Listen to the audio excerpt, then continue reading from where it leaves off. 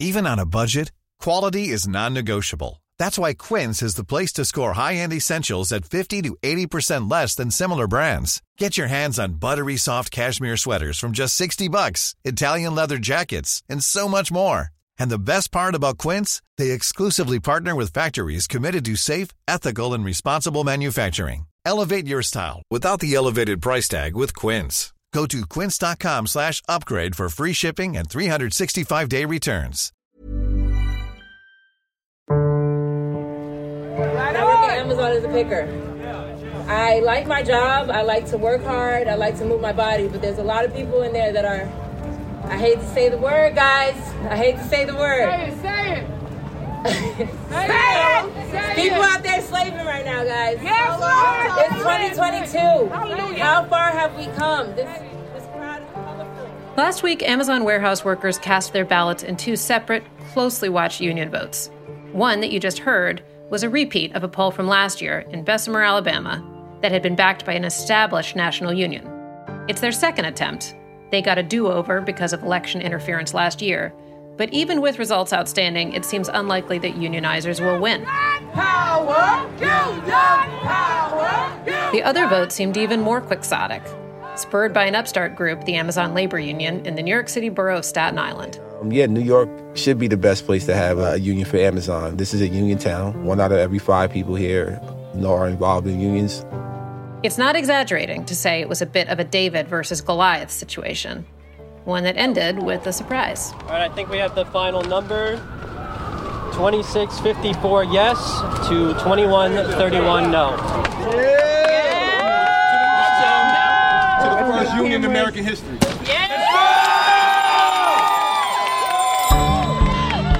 You're listening to Money Talks from The Economist, our weekly podcast on the markets, the economy, and the world of business. I'm Charlotte Howard, and in today's show, a tale of two union votes.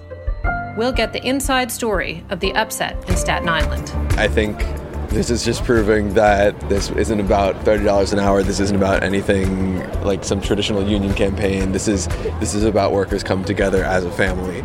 And a sense of why these votes are such a threat to Amazon. Amazon's business model depends on getting goods to customers quickly, and that process includes warehouses. And so that's why this focus on working conditions and the pace of work is so troubling for Amazon. Plus, we'll unpack, no pun intended, why it is that Amazon, like so many other companies, seems to be at the mercy of its workers. The pandemic has led, I think, to a genuine change on the part of companies about the importance of essentially treating their workers well, or at least better than they did. Is the union success in Staten Island a watershed moment for American labor and for Amazon? Or, as America's economy grapples with high inflation and global instability, does the union's victory mark the high point in workers' power? The vote to unionize Amazon warehouse workers in Staten Island was pretty remarkable. Even President Joe Biden's spokeswoman, Jen Psaki, weighed in. Well, the president was glad to see workers ensure their voices are heard with respect to important workplace decisions. The Amazon workers in Staten Island made their choice to organize a grassroots union and bargain for better jobs and a better life. Now, the Staten Island vote is noteworthy both because of who was organizing the fight, which we'll get to in a minute, but also because of the company in question. Amazon is the second largest private employer in America behind Walmart. Though until last week, none of the company's workers were unionized, Amazon still paid higher than the minimum wage, $15 an hour since 2018, and more in expensive places like Staten Island. Amazon has also led, of course, to the stunning rise of e-commerce, with fulfillment of millions of orders, which depend in turn on highly efficient warehouses and very close monitoring of its staff, creating working conditions that some have found unbearable. Many organizing campaigns traditionally have focused on wages. At Amazon, the question really concerned the work itself. So last week, in the middle of the voting period, I headed out to Staten Island to visit the Amazon warehouse that was deciding whether or not to form a union, JFK 8. Stevie Hertz is our U.S. audio correspondent. And the Amazon site in Staten Island is huge. It's several warehouses, far from anywhere, really. It's wedged between a freeway and a nature reserve. And I wanted to chat to some Amazon workers about what it's like inside, what their jobs are like. Amazon really tightly controls access to the warehouse itself, and to be honest, I wasn't expecting a lot of people to want to talk to me, to want to talk to the press. But it turns out that people had a lot to say. Tell me more about that. What were they saying? I spoke to workers at the end of their 10.5-hour shift, and I asked them how it had gone. How was today? Was it a good day at work? Yeah, never really a good day. We stand for 10.5 hours a day. Okay, right then and there, that doesn't make for a good day, even if the day goes smoothly. One thing I learned about Amazon is that the pain doesn't go away. Like the pain in your feet, your ankles, your knees, your back, your neck, it never goes away. You just learn how to tolerate it. So it is tough some days, but it's also not for everyone. You will be physically and probably mentally drained by the end of the day, and it's a lot. Yeah. Coming off shift now, you seem like you're in a pretty good mood. Yeah, I like working out. So it's kind of like a full body workout, So even before the pandemic, the average length of time that someone spent working as an Amazon hourly employee was about 8 months. So even workers who say they enjoyed working at Amazon, and there were some who say they did, they were already looking for a way out. For me, if I find something else, I will leave Amazon immediately. I can't wait to get out of this place. I cannot wait. But when I asked workers then, last Tuesday, how they felt about unionizing, they were mixed. They did tell us that it's not always easy to vote a union out. Once it's in, if you are not satisfied with it, it can be highly difficult to vote it out. I actually voted no. Every time I needed something from HR, I almost always got it, unless it was out of the way or, too much for them to handle. Most times I've been able to get everything handled. They need a union. Like, the way they just throw people away, it's not cool. We need to get treated better, not like we're robots. So I hope it happens. I have a good feeling about it. I pray. Stevie, it's so interesting to hear from those workers. Why do you think that they were mixed in their support? What do you think the countervailing pressures were? So there are lots of ways in that working at Amazon is actually a pretty good job. The minimum wage at the Amazon complex on Staten Island is $18.25, which is above the New York City minimum of $15. Amazon offers healthcare and tuition benefits for its full-time workers. Amazon also pushed very hard against unionization. They say that having a direct relationship with the company is the best for our employees. And they expressed that message in mandatory anti-union meetings and in leaflets that were papered across the warehouse. And nationally last year, they spent over $4 million on anti-union consultants to talk to their staff about unionization. In general, from the workers I spoke to who were more skeptical about unionization, there was just a sense that it might not change things and that they would just end up losing money from their paycheck. Clearly, though, the union organizers did something right, though. They were able to have this success despite all of the money that Amazon spent on consultants, despite those mandatory anti-union meetings. These are things that union organizers have complained about for a long time, not just in the context of Amazon, but more broadly. How did they overcome some of those factors? So the really interesting thing about this vote is that it wasn't organized by a big established union. The Amazon Labor Union, which ran it, was founded last year. They are small and they are independent. They describe themselves as worker-led. And you could really tell how this informed their campaigning tactics. After I visited the warehouse, I tagged along to what they call their headquarters, which is just really two of the organizers' front room. The toilet was broken, the Christmas tree was forgotten about in the corner. What's the deal? The economist comes and you clean up the table? Being there was when I really realized the contrasts in this campaign. It was a bunch of volunteers with almost no budget. The treasurer told me that the entire campaign cost less than $120,000, going up against the second largest private employer in the United States. But they were pulling out all the stops in that last stage of the campaign. They were making videos, they were ordering Ubers to get individual workers to the polls.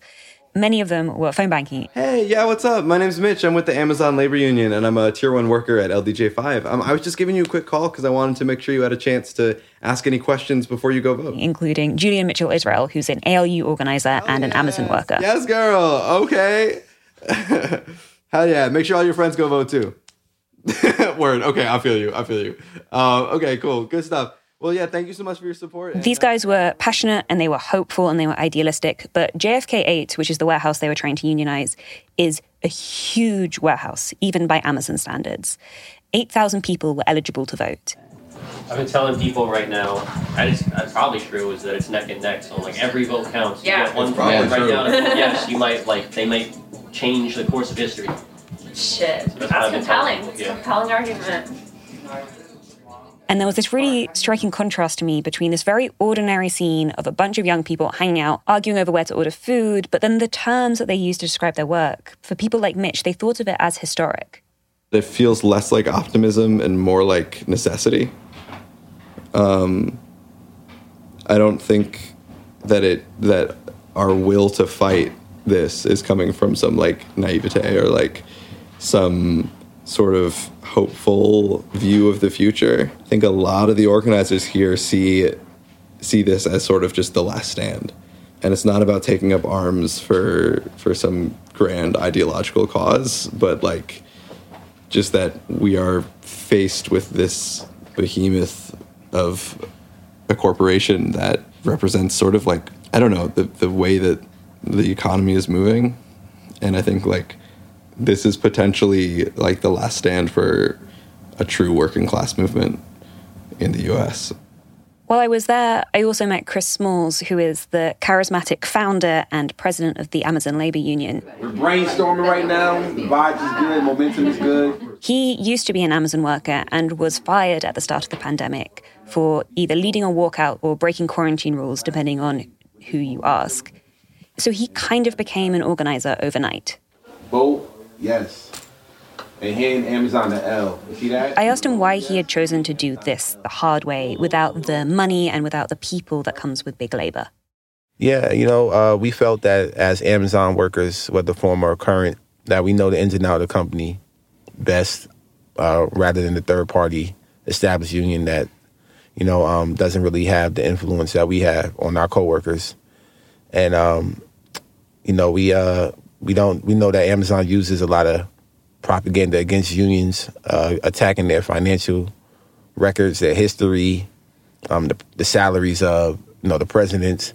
They wouldn't be able to do that with, this type of campaign. And the way we organize, the way we pretty much, I guess you could say, strategically strategize against Amazon, they haven't been able to slow it down. So what happened next? So the voting in the election ended at 1 a.m. on Thursday, and votes started being counted later that day. The union had to get to 50% plus one vote with no minimum turnout. And I remember coming into work the next day and kind of seeing you and saying that this wasn't going to be an overwhelming result like it was in Bessemer last year, but it also wasn't clear which way it would go. Yeah, 45 minutes. Yeah. I mean, it's not... Later that day, I tried to go to a union viewing party to watch the votes being counted, but a lot of the union have full-time jobs at Amazon, so they weren't free in the middle of the day, and it was a very quiet party. As we speak, we're watching the NLRB representatives count the ballots for our election, which just ended at JFK 8. And how do you think it's going? Oh, well, it's a nail-biter. It's about 50-50 right now, it looks like, but the spirits are high. But there was this kind of dawning sense as more and more votes were being counted that they might actually win. I mean, it wouldn't be as exciting if we were just blowing them out of the water, I guess. And the real mood changed on Friday when outside the National Labor Relations Board, who were counting the votes, their office in Brooklyn, there was a huge press swarm and a real party atmosphere as the final votes were being counted. So we won. We definitely won. We did it. Yeah. I ran into Mitch again, one of the ALU organizers who was phone banking earlier in the week. This time he was holding a bottle of champagne. I'm feeling phenomenal. I think this is just proving that this isn't about $30 an hour. This isn't about anything like some traditional union campaign. This is about workers coming together as a family, and I think everything just everything played out exactly how it needed to for us to have just a phenomenal day today. I feel really proud of this team. It's the most amazing thing.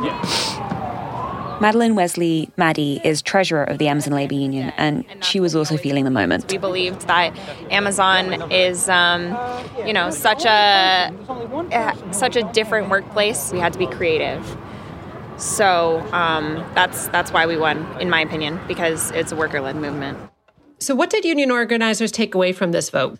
Like, most of these guys had been working day and night, both for Amazon and for the Amazon Labor Union. Do you guys get to, sleep now? No. Going right back to organizing. Yeah. They are trying to move their campaign forward too. Another warehouse on Staten Island is voting on whether to form a union later this month. And they say that since then they've been contacted by workers at over 50 different warehouses across America about forming their own unions. Well, I think now we've broken the ice. We've done what people thought was impossible. And I expect Amazon unions will be popping up all over now.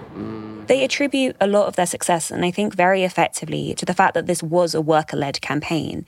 This was a small group of people who had connections across the floor and who knew people and who knew the challenges of working at Amazon and could persuade them to vote for a union based on that. To the first union in American history.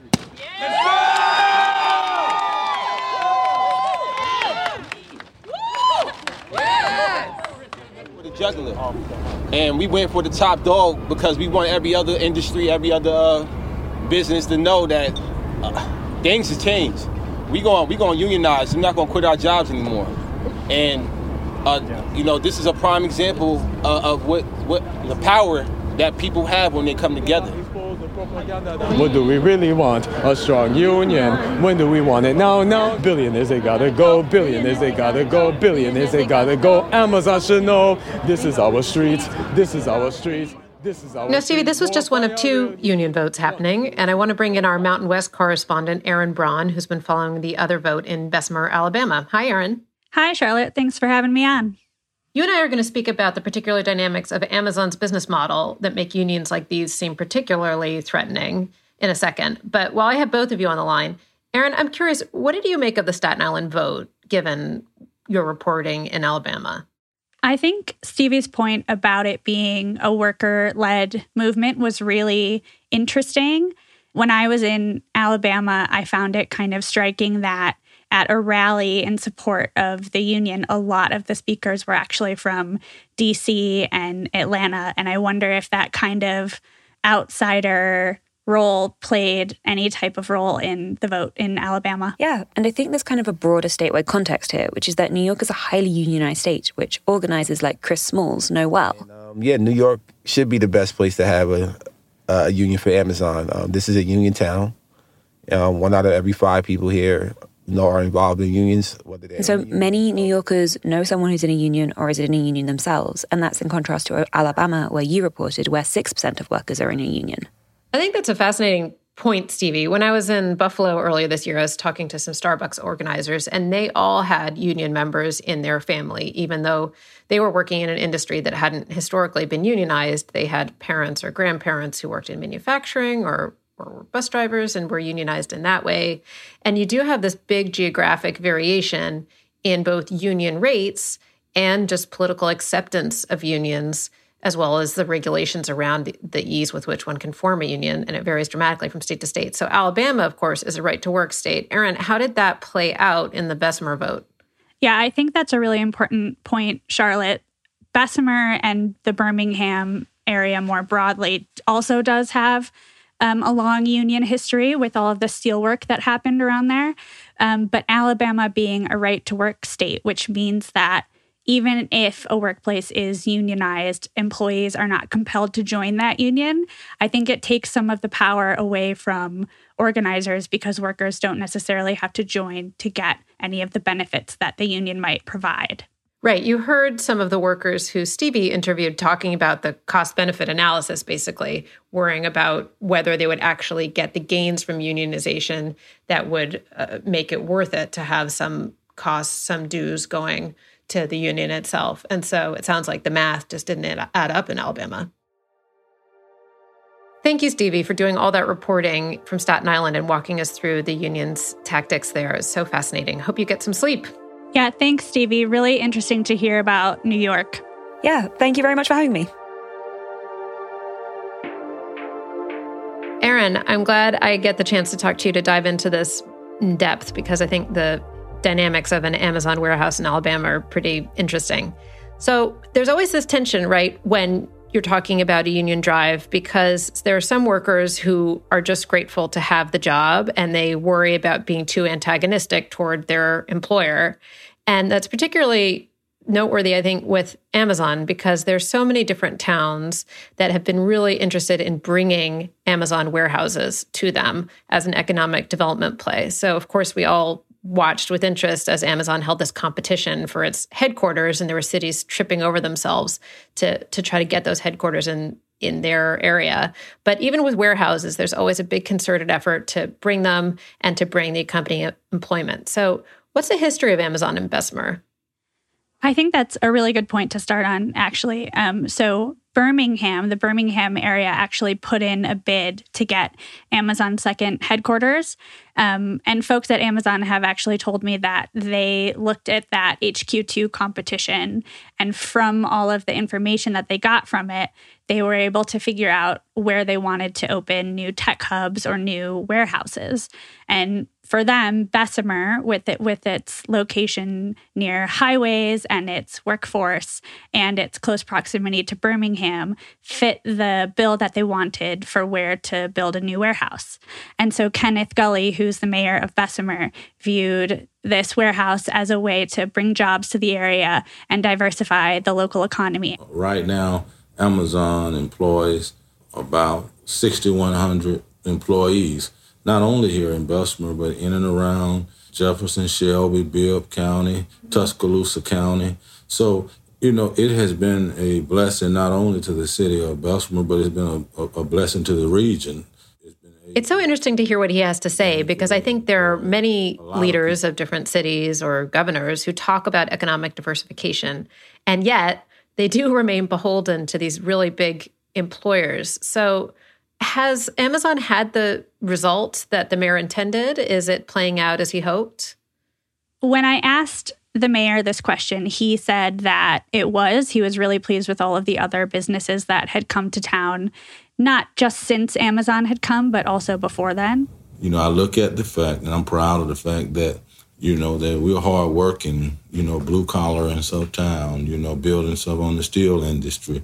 But that diversification that I was talking about is what we need. We never want to be in a situation again where one corporation closes and put us in a situation where, our unemployment rate was what it was and stuff back there then. But if you look at the wages of Amazon warehouse workers compared to warehouse workers in counties without Amazon, an Amazon warehouse worker made about $41,000 a year in 2017, which is about 10% less than warehouse workers in counties without Amazon. And when Amazon instituted a $15 minimum wage in 2018, workers' fortunes definitely rose, but not faster than warehouse workers as a whole.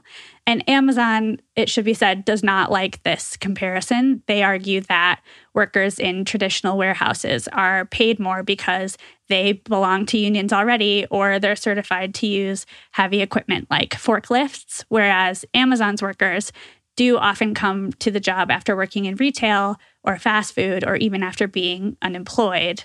Can you tell me, Erin, what the union organizers were seeking from the company? Because the company would argue that they pay workers pretty well and they treat them pretty well. And historically, wages, of course, have been a huge reason why people might unionize. They might seek to drive a better contract with management just to get higher pay. So is that the issue here? And if not, what is? Sure. I found this really interesting, actually, when I talked to a bunch of workers in Bessemer. Wages were brought up sparingly, actually, as a reason why the workers wanted to unionize in the first place. A lot of them told me that the reason why they came to work at Amazon to begin with is because the pay was good. So the union drive for them was more about working conditions and dignity than anything else. Basically, they don't want you to sign out. If you have to use the bathroom, they don't want you to be out of your station to use the bathroom for more than 5 minutes. Actually, 3 minutes. Mind you, it takes about 5 minutes to get to the bathroom for me. Yeah. I'm 5'7" and some change, and I walk fast, and I'm lean. Okay, so yeah. They felt like their bathroom breaks were too short because the warehouses are so big and it takes so long to walk through, and that they kind of felt like cogs in a machine due to Amazon's performance tracking algorithms. That's so fascinating. I hear that again and again from different workers who I speak with, that it's really about conditions and it's about not feeling like you're being managed by an algorithm. So why is this such a problem for Amazon? Is it they're not worried about wages, but they are worried about something else? Why is this complaint in particular problematic for the company? I think this really gets to the heart of why Amazon fights so hard against union drives. The company might be able to afford shelling out for higher wages, but Amazon's business model depends on getting goods to customers quickly, and that process includes warehouses, but also delivery stations and sorting stations all before the box ends up at your doorstep. And so that's why this focus on working conditions and the pace of work is so troubling for Amazon. They're not ideologically opposed to raising wages, but they don't want to slow down the work that happens on the warehouse floor by allowing more breaks or tweaking these algorithms that measure efficiency. So, Erin, what do you think now that the Bessemer vote probably won't be sustained, but we do have this momentum coming out of Staten Island? Do you think that there's going to be any substantive change in how Amazon manages its staff? Some economic development folks that I talked to were convinced that Amazon's need for workers was so intense that even without unions, they would end up meeting workers in the middle because they need to keep them so badly.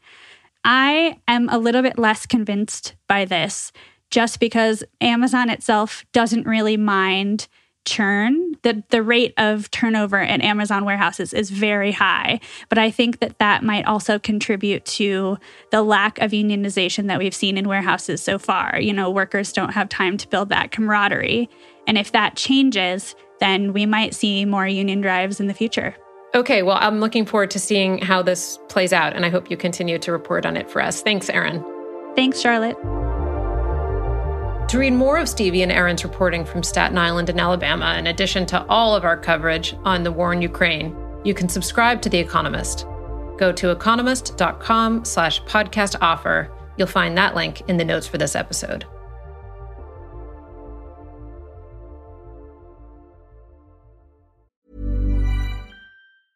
Ready to pop the question? The jewelers at BlueNile.com have got sparkle down to a science with beautiful lab-grown diamonds worthy of your most brilliant moments. Their lab-grown diamonds are independently graded and guaranteed identical to natural diamonds, and they're ready to ship to your door. Go to BlueNile.com and use promo code LISTEN to get $50 off your purchase of $500 or more. That's code LISTEN at BlueNile.com for $50 off. BlueNile.com, code LISTEN.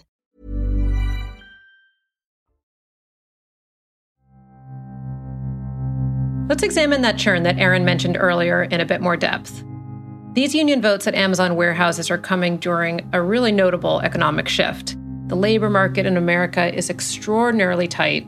Data released by the Bureau of Labor Statistics last week showed the unemployment rate dipped to 3.6% in March. If you go back to April 2020, America's unemployment rate was nearly 15%. Had things recovered at the same pace after the global financial crisis, today's unemployment rate would be over 13%. But clearly that didn't happen. In a speech last month, Jerome Powell, the chairman of the Federal Reserve, said that if anything, the labor market recovery had been too dramatic. By many measures, the labor market is extremely tight. There are far more job openings going unfilled today than before the pandemic. Indeed, there are a record 1.7 posted job openings for each person who is looking for work. Record numbers of people are quitting jobs each month, typically to take another job with higher pay.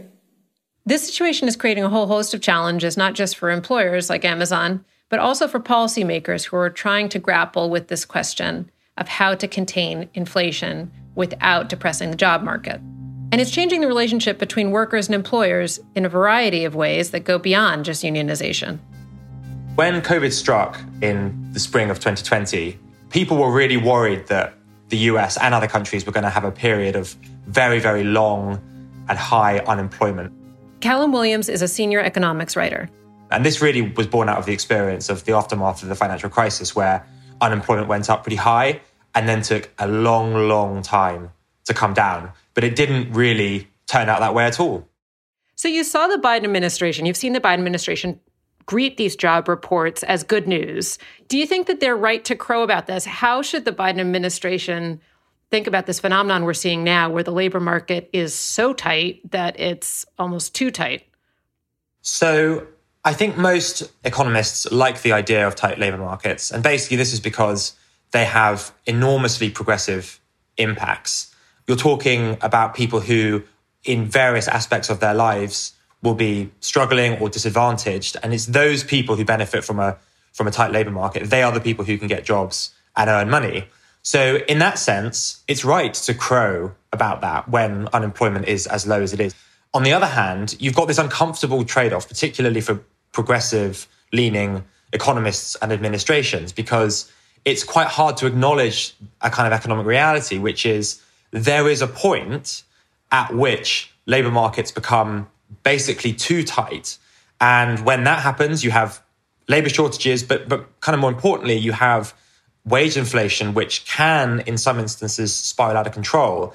What you have now in America is a situation where, yes, wages are increasing in cash terms very quickly, but prices are increasing even faster. So the kind of people that the Biden administration is supporting and saying it's helping so much are actually losing from the situation as it currently stands.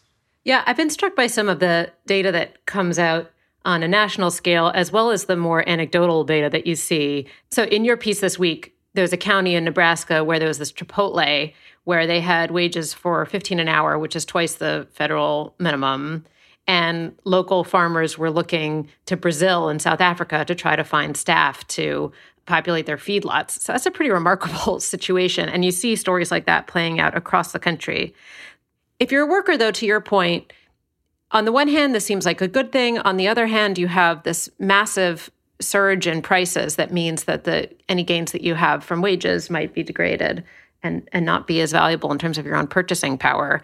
Do you think that we're going to see more unionization as a result of that, or workers trying to cement their gains in any other way going forward? So I think you're definitely right to point to the idea, I think implicitly, that the benefits of a tight labor market don't just show up in wages. They show up in other ways.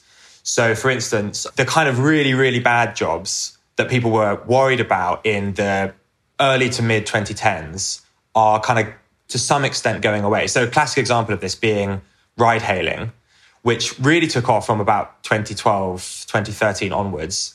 These were jobs which, by many kind of objective standards, are not great. You have basically zero rights and so on. But people were so desperate for jobs that they would take them. Now, if you go to basically any city in the rich world and try to get a ride hail, it's actually pretty hard. People just don't really want to work for these companies to the same extent as they did before. You're also seeing that there's a lot of investment, for example, in like improving the quality of HR, because companies are much more concerned about hanging on to staff. Unionization, I'm actually pretty skeptical about the idea that unionization in the US is going to take off, even if the labor market remains tight. And why is that? Why are you skeptical? Basically because my view is that unionization is not really a cyclical question. It's much more of a structural question. And in particular, it's just very difficult, I think, to have high levels of unionization in a non-industrial economy. If you look at the economic history of pretty much every rich country, you see a large growth in unionization during the Industrial Revolution as the amount of kind of fixed capital, factories and that kind of thing goes up. And then as you enter the 70s and 80s and you have deindustrialization, the economy just changes in very fundamental ways, which means that the role that unions can play is just much lower. So I'm not one of those people who thinks there's going to be this resurgence in unionization, notwithstanding the vote a few days ago. But I think there'll be other ways in which workers can assert their power.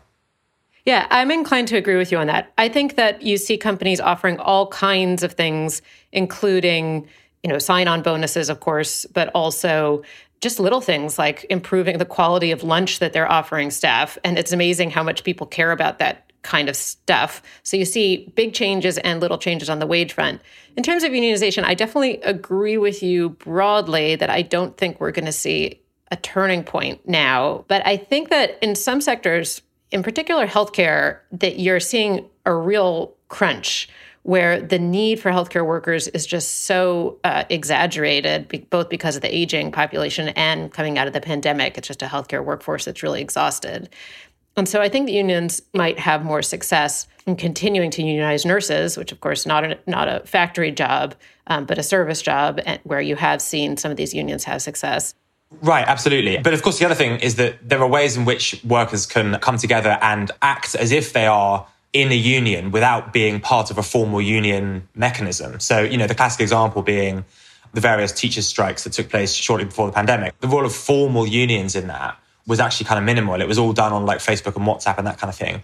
And then if you look at, the way in which, to go back to ride hailing, the way that drivers for those companies are unionizing, often it's a kind of informal thing where like everyone coordinates again on like WhatsApp or whatever. So there's definitely a movement towards workers kind of clubbing together and asserting themselves. It just might not show up in the kind of official unionization statistics. So Callum, I think if you and I both agree that the unionization vote in Staten Island doesn't mean that all of a sudden we're going to see a mass effort across Amazon's warehouses, or indeed across many warehouses in America, what do we make of it? Well, I don't personally think we should read into it too much. I mean, a classic example people will use when talking about this is they'll point to this Gallup poll, which says that Americans are more favorable to unionization than ever before or since the 60s or whatever. And, part of the reason for that is because there are no unions anymore. So people have a much more romanticized view of them than they used to in the 1970s when, things were not going very well. So I do worry there's a tendency to kind of overinterpret these quite local things, but who knows? I could be wrong. It's funny that you say that, because I was about to fulfill your caricature of a commentator by harkening back to that Gallup poll, but I generally agree with you. I think there are a few things going on. One is the support for unionization, and that may be a bit of a romantic version of what unions can achieve. It may also be because some of these younger workers are part of union families. And then, of course, you have the tight labor market. And then third, you have the ease with which you can organize, or at least the facilitation of organizing through social media. And so all those things help to push this movement along. But there's a big difference between this happening in a few places and this happening on a much more broad scale. And I take the view that there's just no evidence yet that this will happen on a really broad scale, and that the balloon may deflate before it's able to soar. Right. Yeah. And I think there's a lot of good evidence that in the past that unions did a lot of good, particularly for certain groups. And, definitely in the 2010s, it was clear that like workers had too little bargaining power. So there is, I think, a very good argument for unions. But I think as a result of that, people are keen, perhaps too keen, to pick up on trends which they think are moving in the right direction. I fear that the people's desire it's a very good desire. Their motivations are very good to look for ways in which workers can have a better condition, I think leads them sometimes to overinterpret current events. Yeah, I think that's right. Anytime you're trying to have a movement take off, you want to build enthusiasm, right? And so one way to build enthusiasm is to tell your would-be supporters that they can be part of a historic movement. If it's not really a historic movement and more a historic half step forward, it's less exciting. Callum, thanks so much for your time. It was great talking this out with you. Thanks, Charlotte. And thank you for listening to Money Talks. If you love the show, please give us a rating and review us on Apple Podcasts or wherever you listen, or write to us at podcasts@economist.com. Today's show was produced by Sam Westron. Our sound engineer is Saul Rivers, and the editor is Kim Gittleson. I'm Charlotte Howard in New York, and this is The Economist.